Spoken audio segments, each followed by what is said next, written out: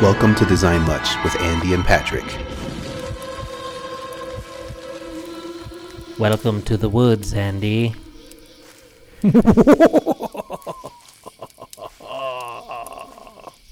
Man, Patrick, as if it wasn't scary enough to be in the forbidden forest right now. We're in this dark forest. It's super spooky. And then you got to open up with that? Like, you got to make it worse, man? Sorry, I had to set the tone. Yeah, I guess. I had to set the tone. I tried to freak fair. you out a little bit, right, at the beginning. I'm working on my maniacal laugh. I have to say, I'm giving that one an 8 out of 10 maniacal laugh. An 8 out of 10? Wow. Yeah, it was really I'm not effective. even a promoter. Thanks. I'm right in the middle. Wait, is it 9 and 10 are promoter scores, right? I don't remember. Not 8? I don't know. Who cares? It's a stupid thing anyway. Yeah, it doesn't matter. 8 out of 10. I think it was a pretty maniacal. I felt maniaced. So it was pretty good, man. So Okay. just a little bit more work on that. I think you can really get it out of the park one day. Well, it's the first thing. It's the first thing you need to do when you become an evil villain. So I figure, like, why not step into it? Yeah, I'm pretty sure that's part of the 101 college class that you take as an evil villain is the laugh. You have to get the laugh down, or nothing else that follows will work it all for you. Yeah, it's required. It's like, it's the required course. Yeah. Well, Patrick, it's not Halloween right now. I don't know if you knew that. It's still really scary in this dark forest, but it's not Halloween. But we're still doing this spooky episode. Well, and just so the audience knows, we booked a campsite for Halloween, right, in the woods. Yeah. And then somebody else stole the campsite from us. We worked with the Forest Service, but they wouldn't give us another campsite because we also needed one where we could start a fire. As you can hear, you hear the fire. I hear the fire. So, it's keeping me cozy. Yeah. Yeah, we wanted to obey the rules. We didn't want to just go out in the wilderness and start a fire. That's not what Woodsy Owl would want us to do. Yeah. So we decided we'd do this properly. So we had to wait. We had to wait a week to get another campsite. So this is It's still scary though. I don't care. It's still very scary. It's dark. We got maniacal laughs going on all over the place. So yeah, we're still doing this. It's still, as we talked about last year in this very important annual episode, we're celebrating fear with the month of October with Halloween. You get together to celebrate fear. We're getting together to celebrate fear, and it's still okay to be afraid in November. There's scary stuff in November too. There definitely is. So all your family's coming over for Thanksgiving, and that right there is horror enough. Absolutely. I mean, Halloween is so great because you decorate the houses, you get lots of awesome things going on, spooky music everywhere. You do a lot of the activities at night, but there is honestly nothing scarier than getting together with your family over dinner and inevitably talking about politics and all that sort of stuff that you're going to argue and fight about. Like, that is, and someone's not going to like the pie, that you come with. Yep. Your kid's probably going to spill their drink all over the nice fine linen, all that sort of stuff. It's horrifying. It's a horrifying holiday. And as we've talked about before, not my favorite one, Patrick. It is definitely, and we've talked about this plenty of times, but yes, it is shouldn't be a holiday. I found out Abraham Lincoln actually made it the holiday that it is today, like officially. No way. Yeah, and so now I'm horribly disappointed in Abraham Lincoln. So Yeah, the guy can't be perfect. He's got to make some mistakes here and there. I guess. Yeah. I guess. Man, poor guy. It's hard to go down with having made that holiday. I think. To be remembered for that's got to be rough. So This is horrible to say, but he was lucky to have something a really big event in his life to really change things for him. So really, he's known as the president who, emancipated half of our nation essentially, and was, of course, assassinated. So he's known for all those other big things. If he hadn't have done those other things or experienced those other things, all he would be known for was creating Thanksgiving, and that would have been horrible. I mean, imagine that's the only thing on your record, Yeah. You're the guy who made Thanksgiving a real thing. Like, on one hand, half the country loves you. On the other hand, half the country hates you. Yeah. Like, you're not gonna win. So that's very true. I'm glad he did more heroic things for this country. Yeah. Than just create Thanksgiving.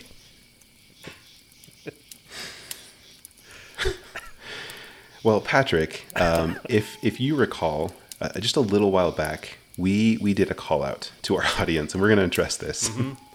We did a call out because every year we meet together during this lovely time of year, Halloween, and we share scary stories, and we wanted to hear some scary stories from our audience, and we thought it would be really cool to have some of our audience members, our listeners, send in some stories, that we can actually listen to and just get spooked by members of the audience. And Patrick, we did this for two things. The first thing was, as I just mentioned, it would be great to hear other individual stories than our own. The second thing, and this was actually a total way to trick all of you, and it was to give you all this burden into feeling scared, because honestly, like if I put myself in your shoes, audience members of the Design Much podcast, it's actually super scary to put yourself out there to actually submit a story and talk about your life in front of a bunch of strangers. I know it's scary because I do it all the time when I meet with you, Patrick, all the time. Mm-hmm. And we have a conversation. So we did that to give you guys a real spooky time, to get you feeling scared about doing that stuff. And I'm going to tell you what, Patrick, I think it worked.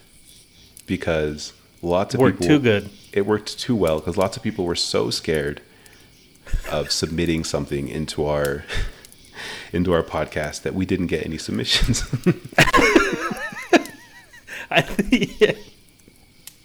Yes, Andy. The plan worked too well. We scared everyone away. Yes, we did. They did not want to submit.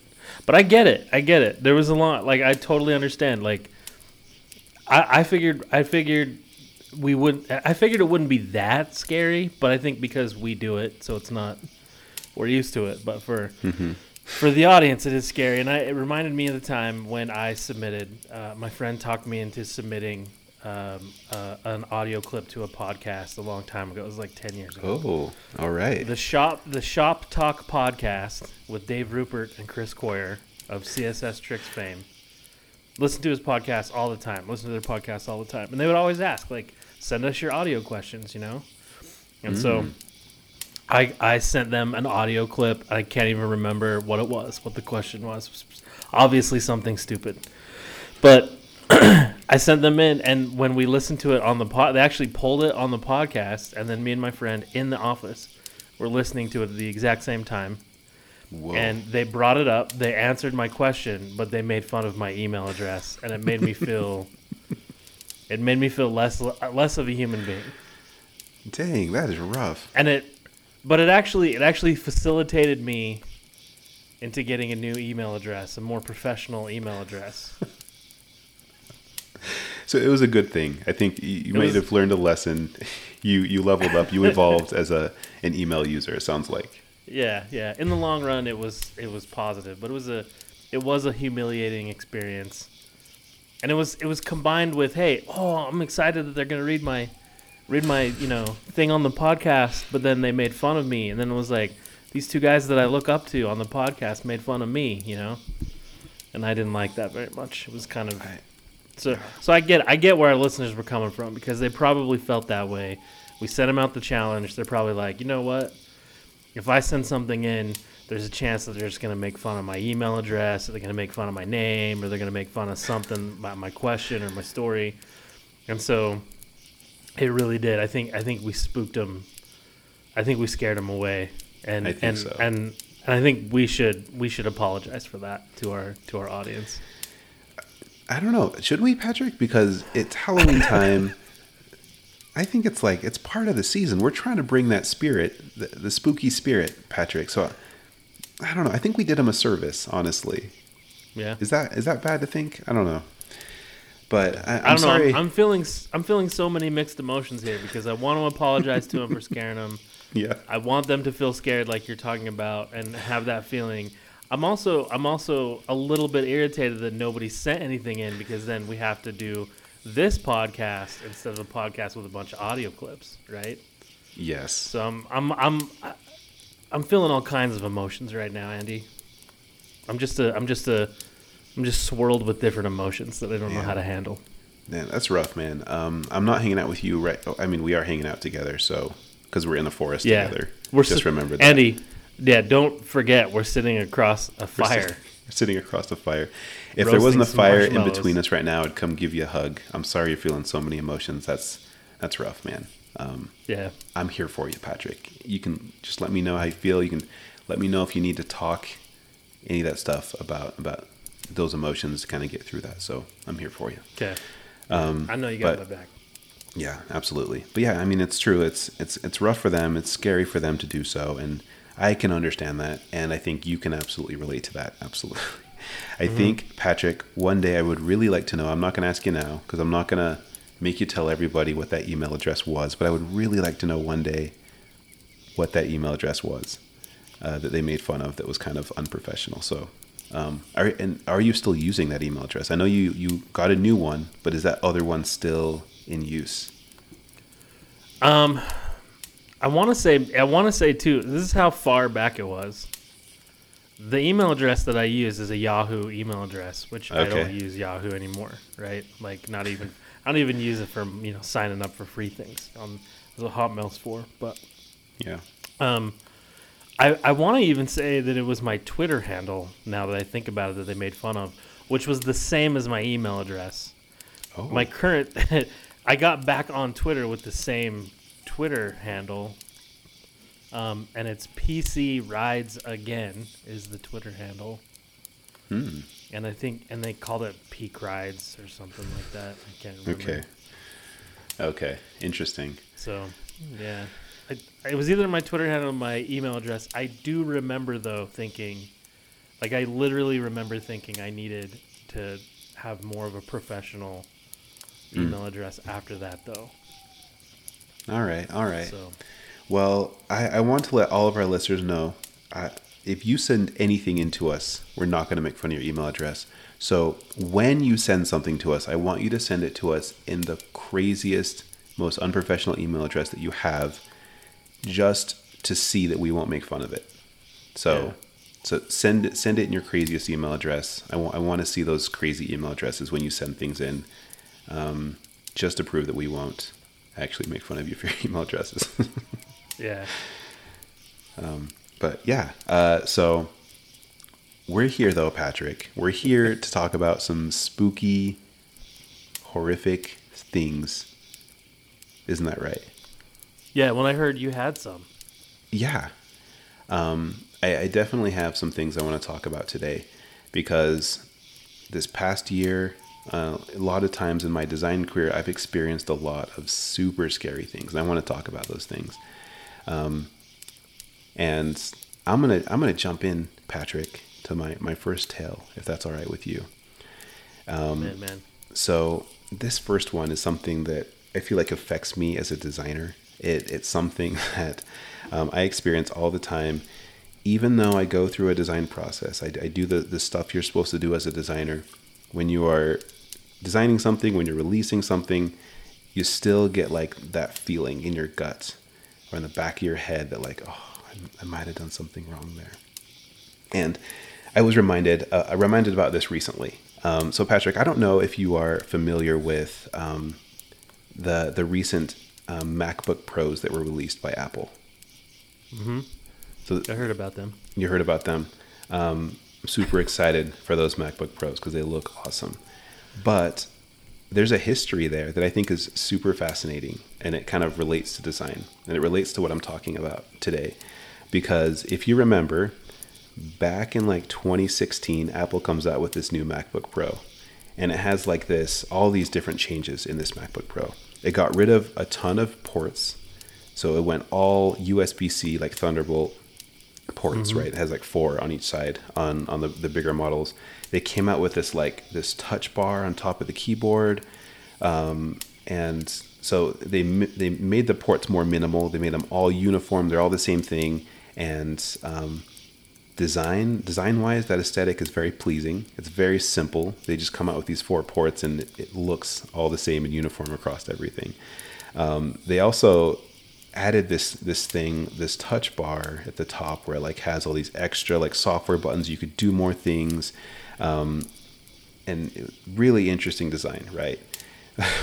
And they also came out with this keyboard that was brand new, that was super, and I'm looking at my MacBook right now from work that has all of these elements. It has this keyboard that's super slim because they wanted to make the machine slimmer, right?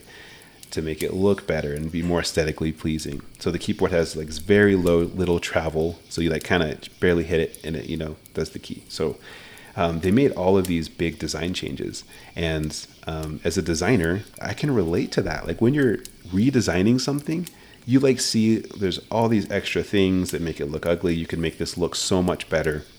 You can add some potentially new innovative features to it.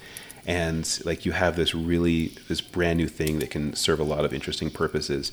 And I think the port sort of thing it's been really interesting because you can plug in the things that are most important into this port. They can do video, they can do data, they can do charging. So let's just put that port on. We don't need to do any of those other old ports. We don't need to do HDMI or SD card, any of that stuff. We can just, if they really need to use those things, they can plug in a dongle, Patrick. So as a designer, I feel like sometimes we make decisions. Like I make decisions like this when I'm doing my designs, and I try to make things look better, make them look more uniform. I try to add new innovative features, and I take some of those risks.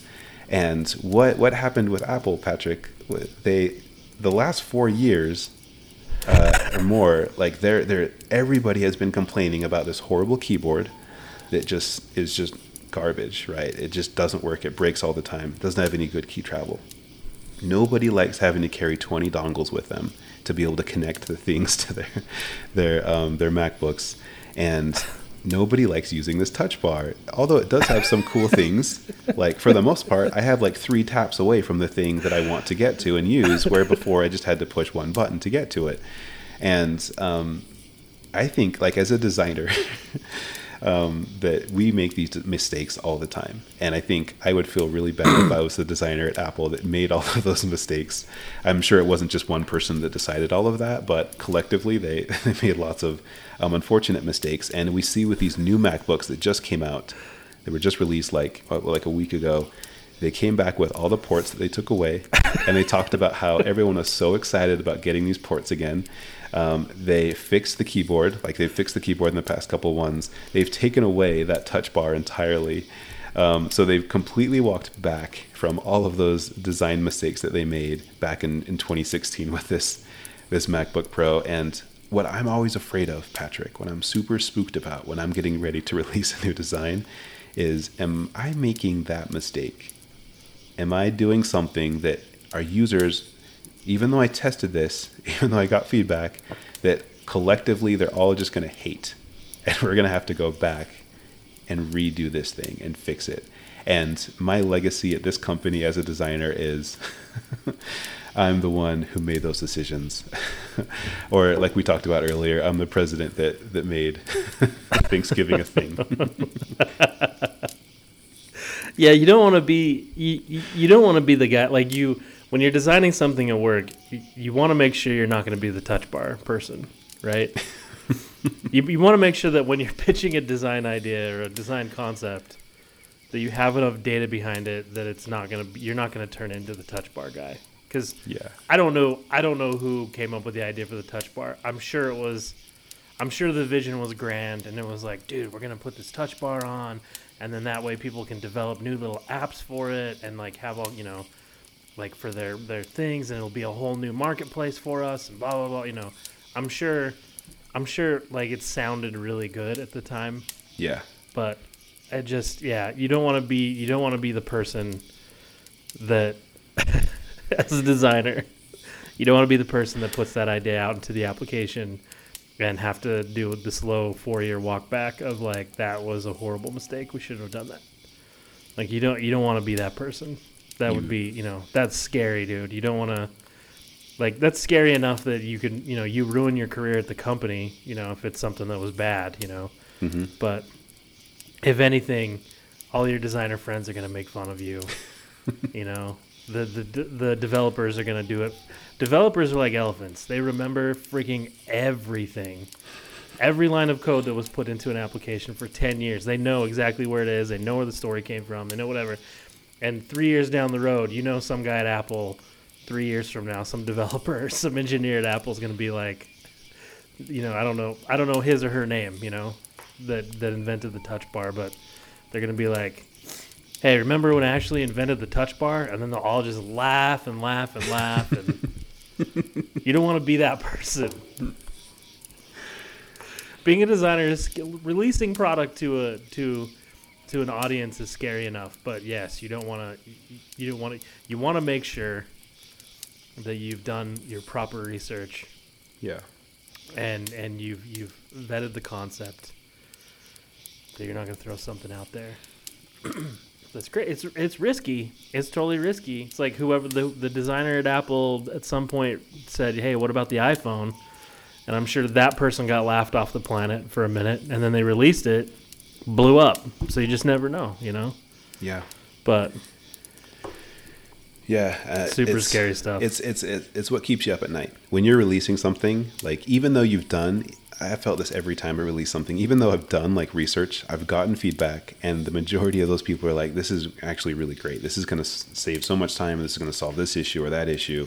And you get the feedback you need, right? You do the testing, and all that is great. Even though you do that, you still are like up at night thinking, "Okay, this is going out tomorrow to customers." Like, yeah, what's going to happen? What's going to happen? And really hope they like it. Really hope they like it. And I want to caveat this. I don't want like new designers that like haven't released anything to be too super afraid or, you know, worried about that. Like it's actually okay to fail. Like it's actually cool to get something out there and get feedback and make changes, because there's so many things that you can test in like a testing environment that you're just not going to be able to know what it's like in the real world, what it's like for customers to use it. So there's going to be problems. There's also just going to be bugs, reliability issues, all that sort of stuff that customers are complaining about. And in my career, I will say that I've released stuff that hasn't been the best, and I've gotten feedback that customers don't like stuff. I'm going to admit that, because it's cool to fail. It's something that you learn, right? And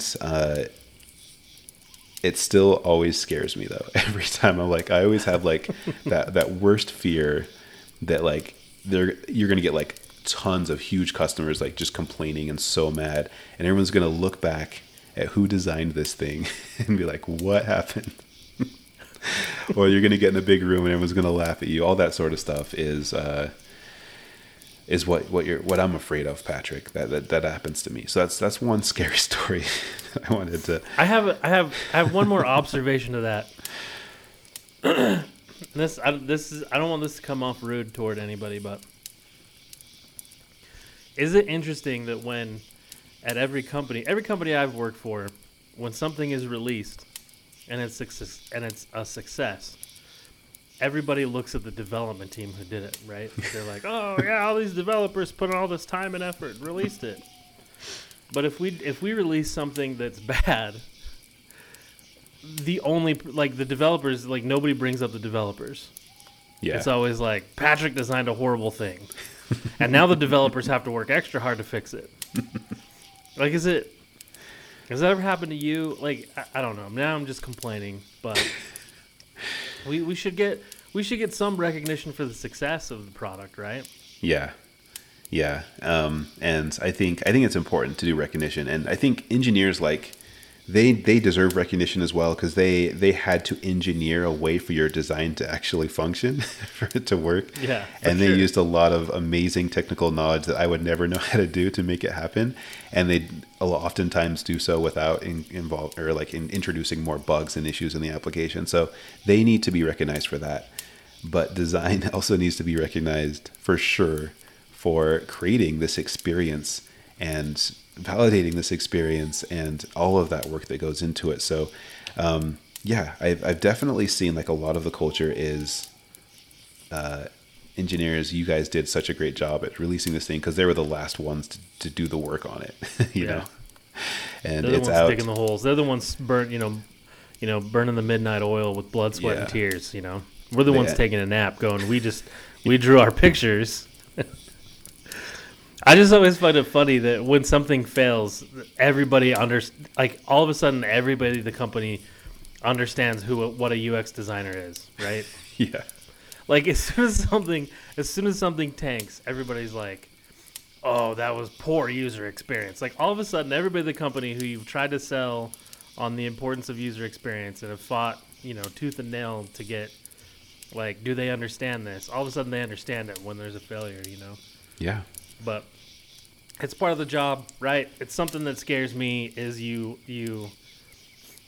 you do your job correctly as a UX designer, it should be like people won't complain about it. People for the most part will enjoy the experience and not recognize they're having a good experience. Yeah. And so if you're doing your job correctly, you should be invisible. Mm-hmm. But yeah, instant you send out the touch bar, all of a sudden now people are hunting you down. They're like, who came up with this idea? This is ridiculous. It's true. I mean, seriously, just go, and if you go watch you go to YouTube right now, Patrick, and you go watch all of those like MacBook Pro reviews that are out right now, you're going to see all of them talk about all the things they hated. And they're like, I'm so glad that they went back and they fixed this problem. And that's like, that's the praise that their Apple is getting, is the fact that they're fixing all the stuff that they messed up. That they broke. That they broke, yeah. And like, and that's how like Apple even touted it in their keynote, is like, we know that our users love having ports. Yeah. They love having HDMI ports and SD card ports. So we brought it back just, they didn't say we brought it back. We included it just for you pros, all that sort of stuff. So that was funny. Mm-hmm. But yeah, scary stuff, Patrick. Sorry, I got to go back into tone. Scary stuff. Yeah. Okay, Andy. What's your next scary story? Oh, Patrick, this one. I think there's a ghost behind you too. Just don't turn around. Oh, okay. I won't turn around. Don't turn around. I won't turn around. All right. I'm just gonna. We should do this next year with a Ouija board. We can't do it with a Ouija board, because you can't throw a Ouija board away. And I just don't like. I don't think we can carry that around with us all the time. It's going to be in every one of our episodes, man. We can't do a Ouija board. That's a bad idea.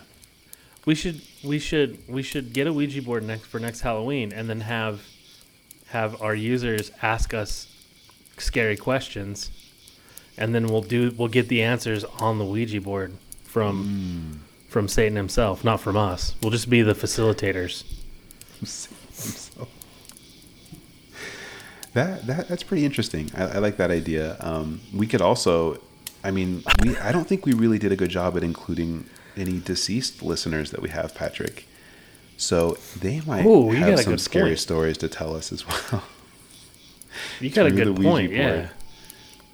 We weren't very inclusive there, so the deceased listeners. That's a segment of the audience I don't think any podcast has really been able to tap into. Yeah. And I think there's some innovation here. If we could tap into the dead audience we have and get them on board, they could be more active than our living audience, actually. If I'm being honest, Andy. Oh man, are you burning our audience right now? We're talking about dead people and zombies. It's Halloween. I think that is a revolutionary idea. Letting those people, those types of people, be co-hosts would be just absolutely amazing. The perspective of Yeah. a deceased individual coming on and talking about design would be incredible. So all of you, deceased listeners out there, feel free to send in some topics, and we could schedule some time to get you on the show. I think that sounds like a great idea. Yeah, we get you. So we know how to do a seance. We got a Ouija board. We'll take care of it. We know how to communicate with you guys. Yeah. It's all about accessibility, Patrick. You got to include everybody, right, Patrick? Like exactly. We're all about those accessibility. voices. Yeah. Everybody forgets about dead users. Yeah. It's just not fair. It's really hard for them to use your interfaces. So we gotta get them in. Yeah. The Ouija board. That's how we do it. All right. Okay. Their hands disintegrated. They can't use a mouse. Yeah, man. What's that all about? Patrick, this next story that I want to tell, it's a story that I want to submit for the approval of the Midnight Society. Ooh. And I call it The Tale of the Drive-Thru of Horrors. Yeah. So, Patrick, you know what's even scarier than being a designer and releasing stuff to your users? You know what's even scarier than that, Patrick? It's when you're using... I don't know. When you're using an interface, some sort of interface in public, and it is horrible, and it's not working, and you're failing at this interface. So not only just like failing at an interface, like just by yourself, like when you're alone in a dark room and just something doesn't work, like you can't post on Facebook or something. That's spooky. That's really scary. But imagine trying to do something in public where people are waiting for you or watching you, and you fail, or the interface just doesn't work. It's incredibly scary. I just want to say, Patrick, poor UX in public is like 5 times scarier than anything that we've talked about ever on any of these Halloween episodes. So I want to talk about one of those today. Actually, I have a couple of those to talk about. So this is the tale of the drive-thru of horrors, Patrick. So just let me set the stage here. I got a car full of my children, okay, and they're hungry. They really want to eat something, and dude, right there, you're talking about. Yes. I mean, you think vampires are scary? You think zombies are scary? You think demons are scary? A car full of hungry children is like, that's the worst thing ever. It is absolutely horrifying. It is spine-tingling, skin-crawling scary, Patrick. And I was in this situation. I'm just me. It's just me.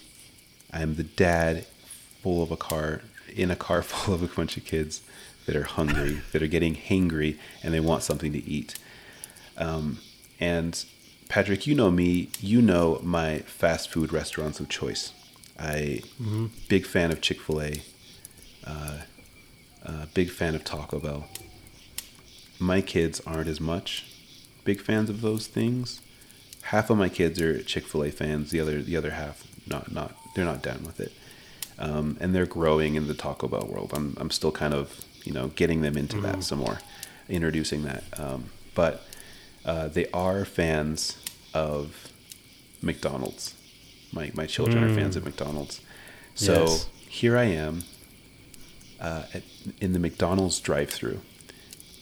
Bunch of kids, and they're very hungry. And I don't know if you know this, but Patrick, McDonald's has an application. They have an app that lets you get deals on food, right? So I wanted to not only get my kids food, but I wanted to save money. And this day was the day that you got one Happy Meal, you get one free. So I'm trying to take advantage of this great deal, because Happy Meals are kind of expensive. And my kids really wanted Happy Meals because you get a toy, So I'm trying to get Happy Meals. I'm trying to log in to this app, because the way it works is you can go anywhere else in the application, but then you click on deals. At least at the time, I don't know if it's changed a little bit since then. If you click on deals, you have to log in to see these deals. So I click on deals. I'm in the drive-thru. I've actually ordered the Happy Meals already. So there's a time crunch here. And I click on deals, brings me to a screen where I have to log in. That's fine. I've logged into this app before. So I start typing in my email address. Pretty sure I know what the password. I type that password in, and then wrong email address, wrong password. Okay, this is probably not the right thing. So what I'm going to do is I'm going to log in through my other account that I probably created before by just clicking on the login with Google. And I do that. I enter my Google password, all that stuff, and it doesn't work. It just fails. It takes me to the Google page to sign in, and then it goes back to McDonald's and starts doing the spinny wheel, or I think it was the fries that bounce up and down as their loader screen or something. I'm sitting there, and all of this with those demon bloodthirsty creatures. There's creeping up over your shoulders. Absolutely, these creatures behind me that are very hangry. They want to eat. They want to feast. are behind me. I have a bunch of cars of people behind me. I'm inching closer to the place where I have to pay for this food, and I need this coupon code, and it's not letting me log in. Okay, is it because I don't have enough service? No, I have enough bars. What's going on here? So I tried to create a brand new account using a different Gmail account. I get the loading fries again. Fails. I'm getting closer to the window. The kids are going, I'm really hungry. Yeah, the gremlins are up on your ears now, right? They're like sitting on the shoulders. Yes. Preying on you. You feel their saliva dripping on your face. Their saliva, dripping on my face, dripping down my shoulder. Their hot breath on the back of my neck. Oh, jeez. Just all this stuff is going on right now. The next car moves forward. I'm just like one car away to get to the payment window. And I try another email, and it fails. It fails again. I get to the freaking pay window, Patrick, and I'm trying one last time before I can get this deal, and it still doesn't work. So I'm actually holding up the line at this point, saying, hold on, I'm trying to get this to go. So now I get the pressure of the starving zombies behind me, the pressure of the line of people waiting to get their McDonald's food, and the pressure of the person trying to take my money that's just glaring me down to get this. Yeah, I'm just trying to get this serial coupon killer code. stare you're getting. Yeah, and it was just absolutely terrifying, horrible experience, and I ended up having to pay full price, Patrick, for all of these Happy Meals. It didn't end well. So the zombies, I was able to feed the zombies, the zombie children behind me, but not at a good price. And it was, of course, did not have a happy experience for myself. And the McDonald's employee hated me I was sitting there waiting, and then everyone behind me in line was sitting there mad at me as well. So, boy, it was rough. I survived it, but it was rough, Patrick. You obviously, once you even got the food, you obviously just threw it in the back and got the gremlins off your back, and then peeled out of there as quickly as possible, obviously running for your life. Like that. Yes.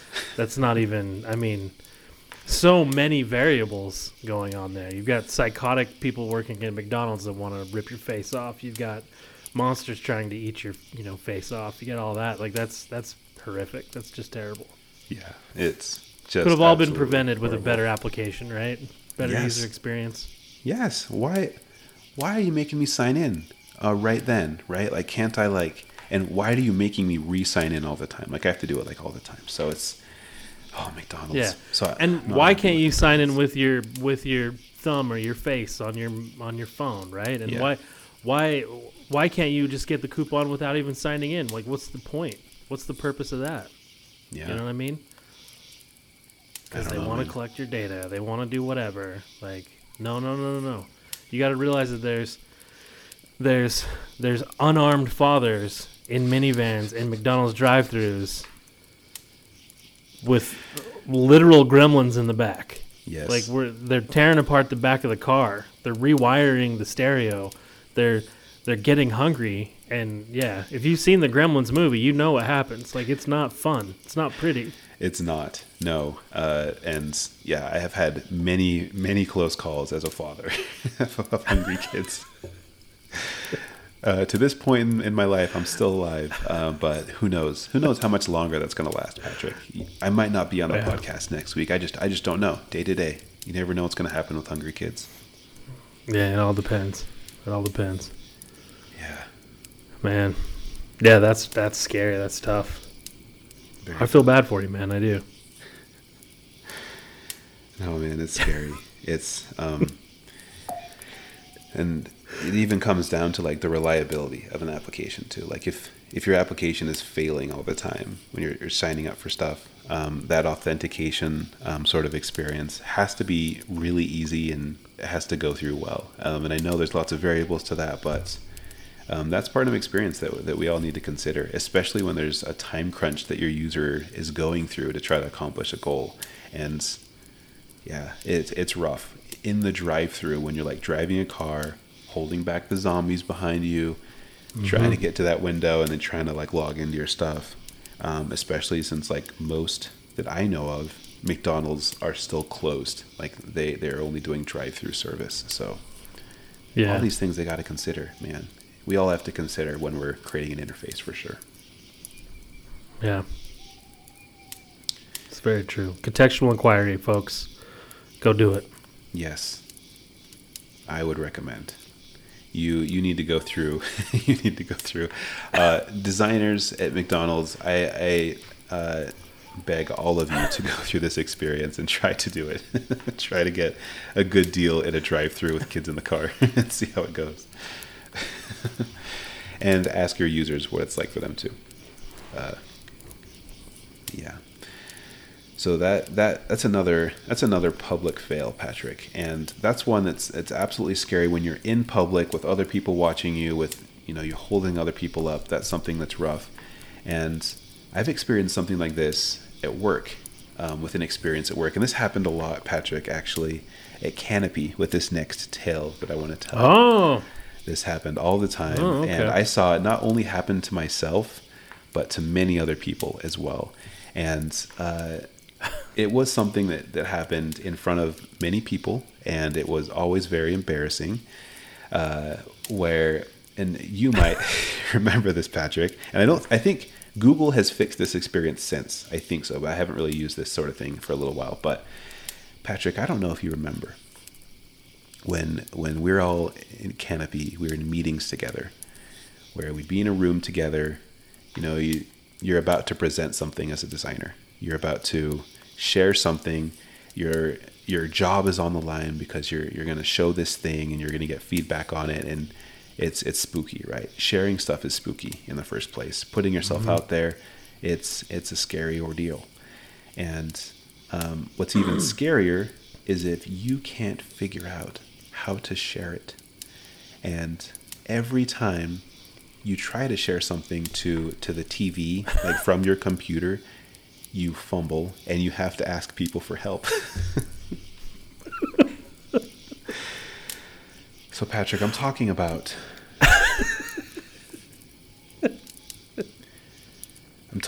when you are trying to do when you have a TV with a Chromecast plugged in and you're trying to share from your computer to that Chromecast. And this happened to me all the time, where you go up to the top of this, you go up to the top of Google Chrome and you click on the little Chromecast icon and you go, hit share. And then you're presented with this screen where it like shows like a couple of different screens, like basically all of your desktops, your virtual desktops you have on your laptop. And there's this big like lit up button that says share. And so, you just want to go straight down to the primary CTA and click share because that's what you want to do.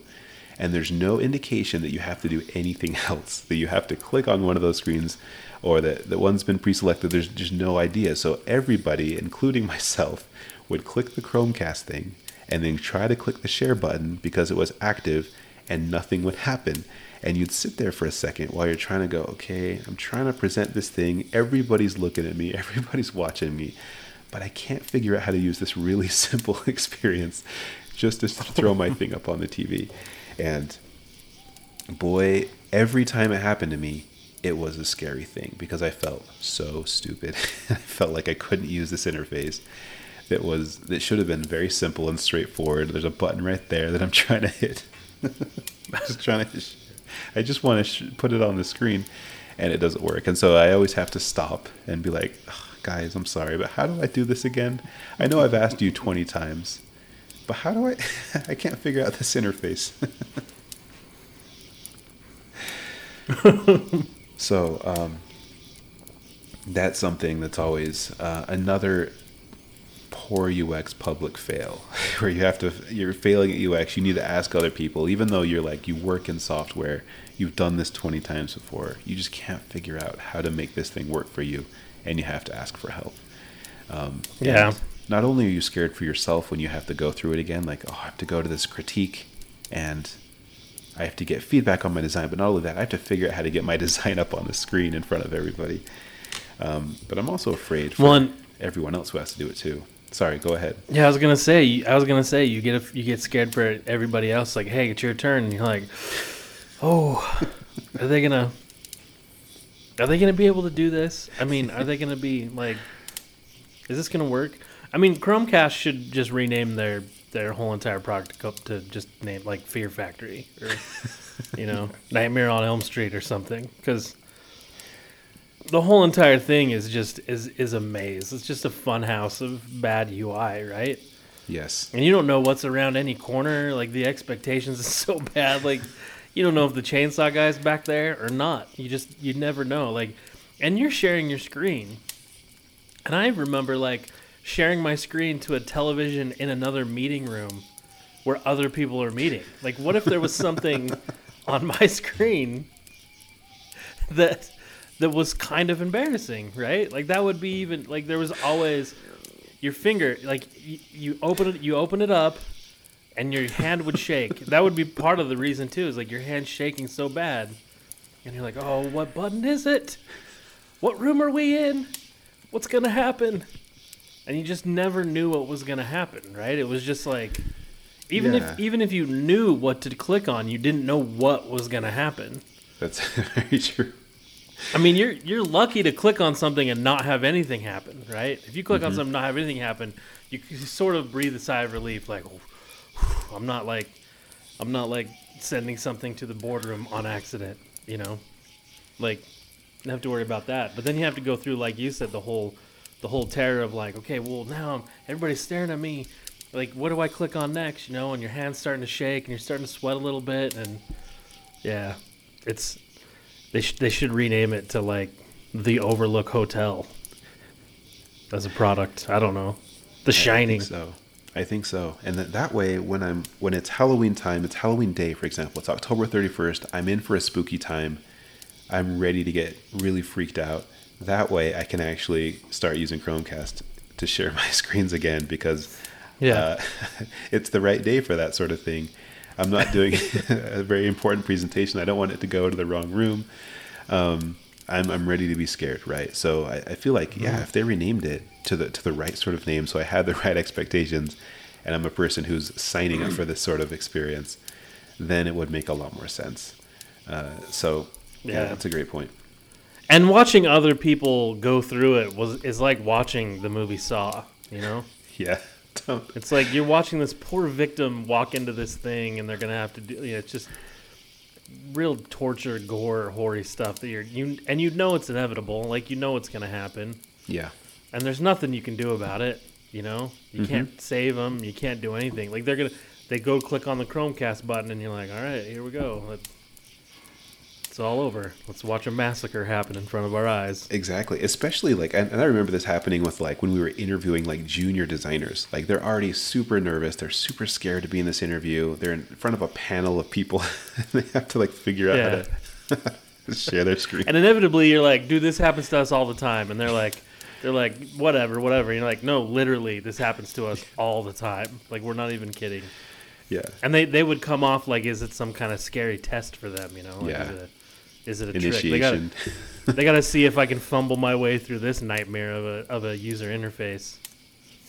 Yeah, that's what we should have done. Stuff. We should have done that, man. And I've had many night sweats, and I wake up and I'm like, oh, I'm not in a meeting right now. I'm not trying to share Chrome through Chrome, so I'm okay. It's just all just a nightmare. But I was just going to say, I think that's a great interview, man. So what we should do, Patrick, when you're interviewing somebody, is have them go through that horrible Chromecast experience, and as part of a design challenge exercise, let's all work together on making a better Chromecast experience that we just went through, and let's see if it scares the next person, right? So that's a great way to hire somebody. Whichever designer can fix that experience deserves a seat at the table at this company. Yeah, they deserve the money. They deserve the salary, for sure. Yeah. Phew, man. That's a tough problem to solve. I mean, it's a nightmarish problem to solve, and it takes a lot of guts. It takes a lot of people with a lot of guts and a lot of courage to, go after something like that. That's not a normal problem. That's a horrific, that's like, I don't know. I don't know what that's like, but that's like Van Helsing level type stuff, like you're Yes. going in after the vampires. Yeah. You're not just trying to hide from them, you're going in to get them. So. Yeah, you need the type of expert that really knows this monster well. Like they know how this monster likes to scare somebody, how they like to jump out in the dark, how they like to sink their teeth into you. All that sort of stuff is what you need to know. How to defend against. How much garlic do you need? Is it just one clove of garlic, or do you need a whole necklace of it? Van Helsing knows this stuff, right? He knows what's up. You need the designer that knows how to tackle these sorts of problems, that has been able to tame, destroy many UX monsters in the past. So that's a rough one to do, and there's not a lot of designers that can do that. It's finding the right exorcist for the job, Patrick. Need the right priest. Yeah, that's absolutely true. Did I just say the right exorcist? Did I say that wrong? You need the right priest for the right exorcism, because an exorcist isn't actually a job, right? Yeah, Not, I don't think it. Yeah, the exorcist is not a. It's like what you do, right? That's what the right. priest does. That's right. It's the ceremony. That's very true. I apologize to all priests for that. Did you just hear that thumping sound? I did. Is there somebody in the woods? There might be. Is there somebody? Is the Chromecast designer sneaking around in the woods behind us? Possibly. I'll show him. I'll show them. Oh, Patrick. I'm gonna finish this off with just one more scary tale. I don't know if I can take another scary story. I think you're gonna have to. You're gonna have to. And this one, look. Yeah, it's fine. I already wet my pants 2 stories ago, so we're fine. This one, this is another scary UX experience that I've had in my life and I've had this multiple times, where I have done this, performed this action in many different interfaces, and literally felt like my stomach jump because I'm just like afraid of what's going to happen. This is something that happens all the time with Patrick, with chat interfaces. So I'm going to call this tale that I'm submitting. This tale that I'm submitting to the approval of the Midnight Society once again. The tale of the haunted enter key. The haunted enter key. Yeah. Patrick, have you... My skin is crawling.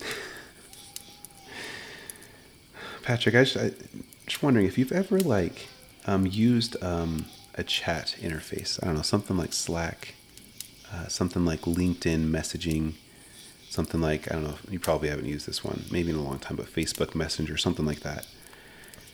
Where, unfortunately, yes.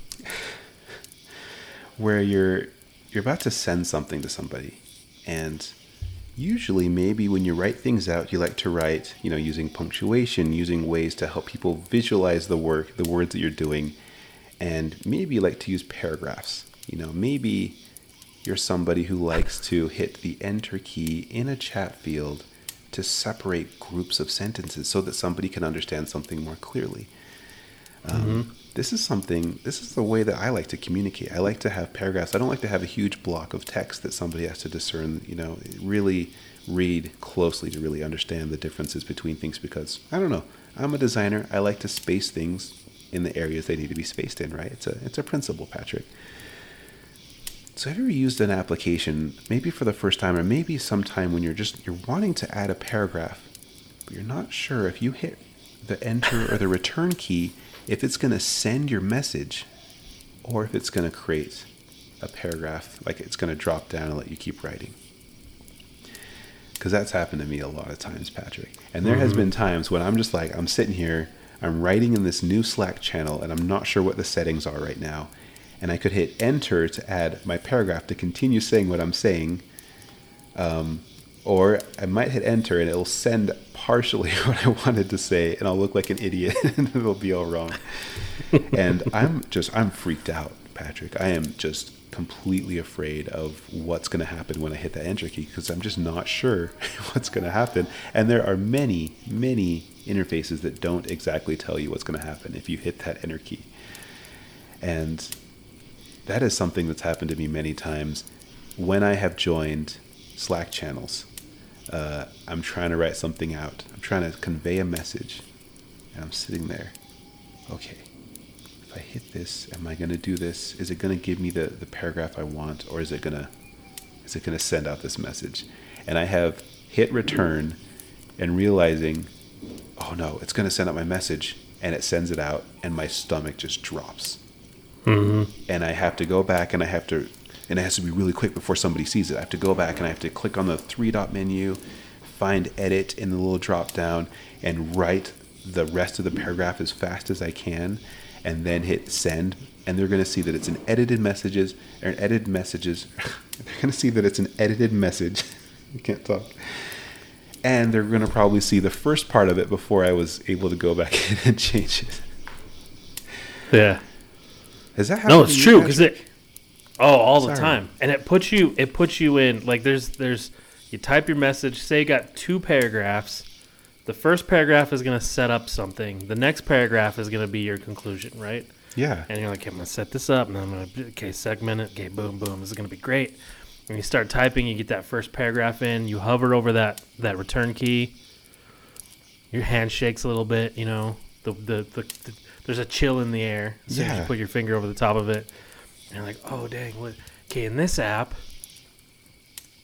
if I hit enter, does it send it or does it not send it? I can't remember. And then you go into that panic mode of like, wait. On LinkedIn, it does it this way. On Facebook, it does it this way. Like, you're going through your mind and it's racing and racing and racing. So you take your chance and you hit enter and it posts it. And then you go into that instant like, oh, crap. You either have to go back, like you said, and edit it and get the scarlet letter of the edited label on the message, or you have to type your second paragraph super fast, which means it's not going to be coherent. Yep. Or you don't type it fast enough and somebody chimes in and says, well, what about this? And they finish your sentence, and it's like, there's no good outcome when you hit the enter key and it actually posts the message. There's no good outcome. Yes. Right? It's so horrible.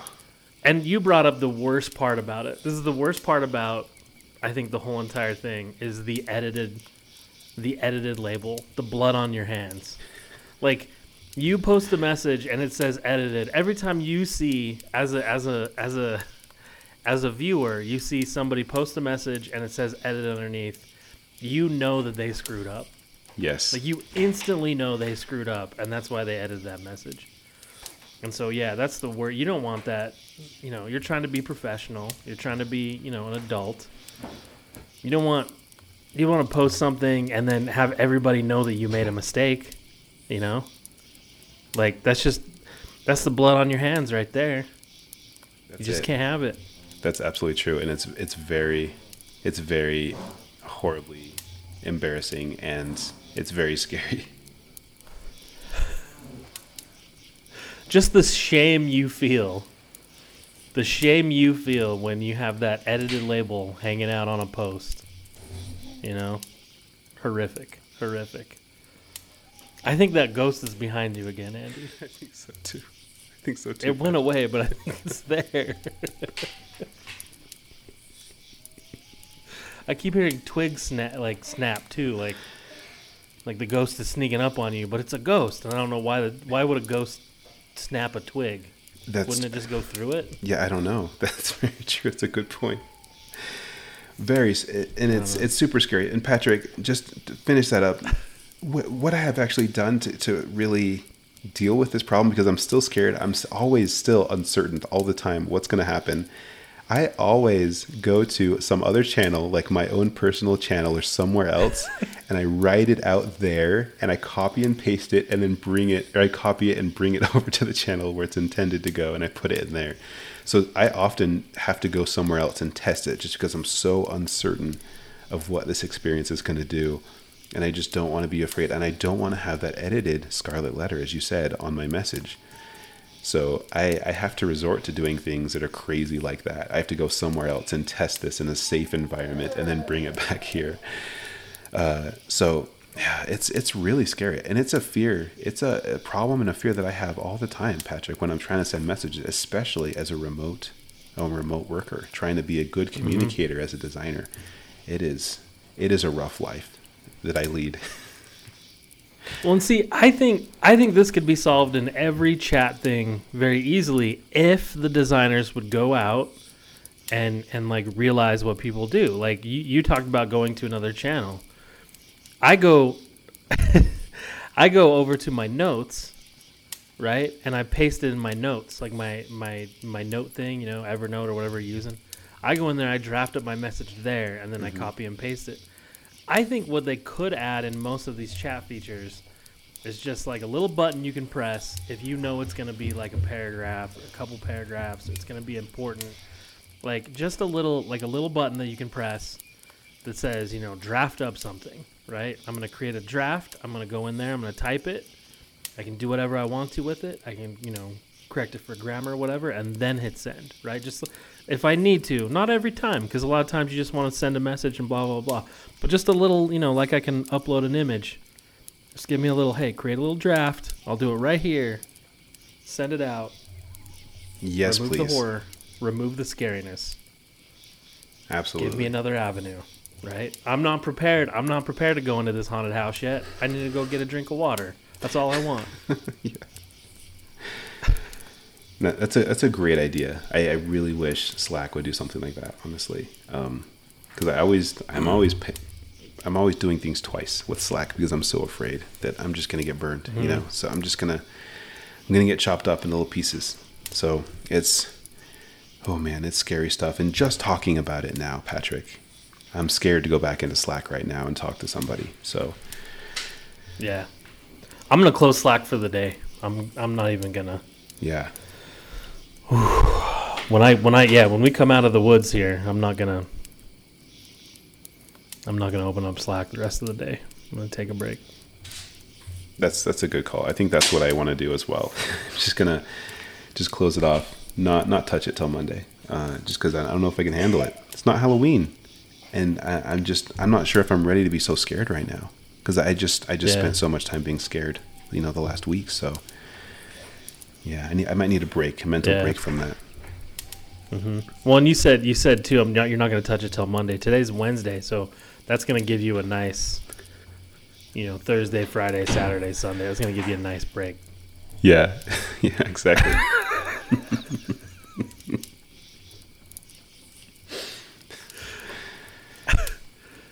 Yeah, scary Slack. I'm gonna go. The first thing I'm gonna do, Andy, when I go home after this, I'm gonna go change my pants because these stories. These stories scared me to death, man. Yeah, well, that means I did my job. I think, as we talked about many times, it's important to be afraid, Patrick. It's important to experience those emotions. They're there for a reason, Patrick. And I think we can learn from being afraid, from experiencing fear. I think we can become better people. I don't know, Patrick. I don't know about you, but I hope this whole lesson and the fact that you soiled your pants will help you grow as a person. I've already grown as a person. The fact that I admitted on the podcast that I wet my pants. Yeah. In the woods, holding hands with you. That I've grown as a human being. I think so too. I absolutely agree. I can see it. And I think see it you've in your grown. eyes. I think you've grown as a person just getting these spooky things off your chest, right? Just admitting that these things scare you and not keeping them in like all the other regular human beings. You know, they're all experiencing the same things, right? Because these UIs are ubiquitous, and they're all experiencing, but they're holding it in, you know. And so I hope you're gonna grow here, but then people are gonna listen to these stories, and then they're gonna go admit to themselves, they're gonna admit to their spouses, they're gonna admit to their coworkers that these things also scare them, and then 3 or 4 weeks from now, right after Thanksgiving, I think world peace is in order. I think so. I think it's time. Right after Thanksgiving, right after all the guests leave, it's going to be okay. Yeah. I think it's time to join hands together and sing a happy tune. Yeah.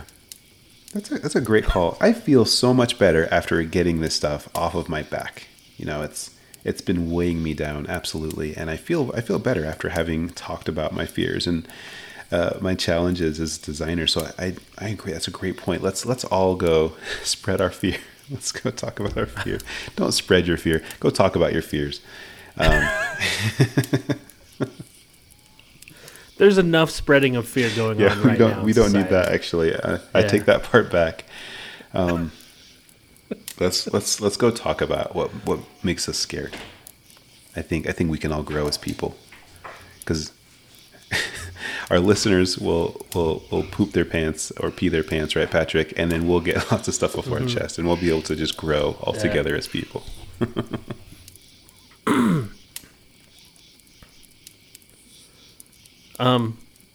Can I close the show with my Hannibal Lecter impersonation?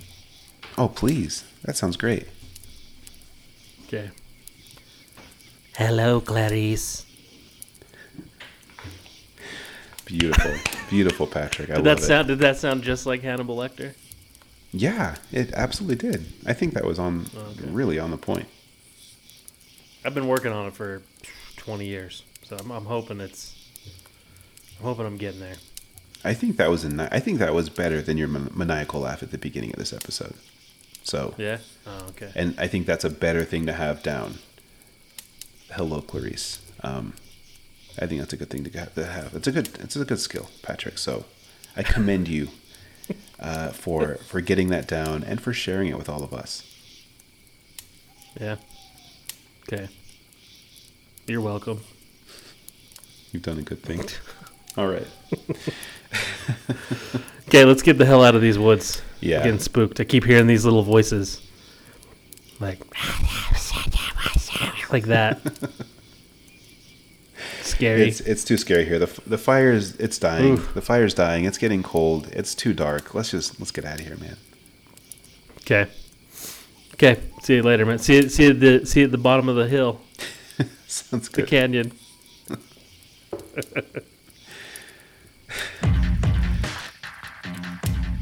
You want to know the best way to support the podcast? And I know you do, because you made it to the end of this episode. That is, share it. Share it with a coworker, share it with a family member, share it with a friend, share it with whoever you want to, share it with a construction worker, share it with somebody, it doesn't matter. Just share it. A couple more ways to support the podcast, though. Go buy a t-shirt over at designmuch.threadless.com and then wear it with pride. And then lastly, to support the podcast, we need your topics. Use hashtag DesignMuchTopics on social media, or shoot us an email at topics@designmuch.org, or just go to designmuch.org/contact and fill out the form.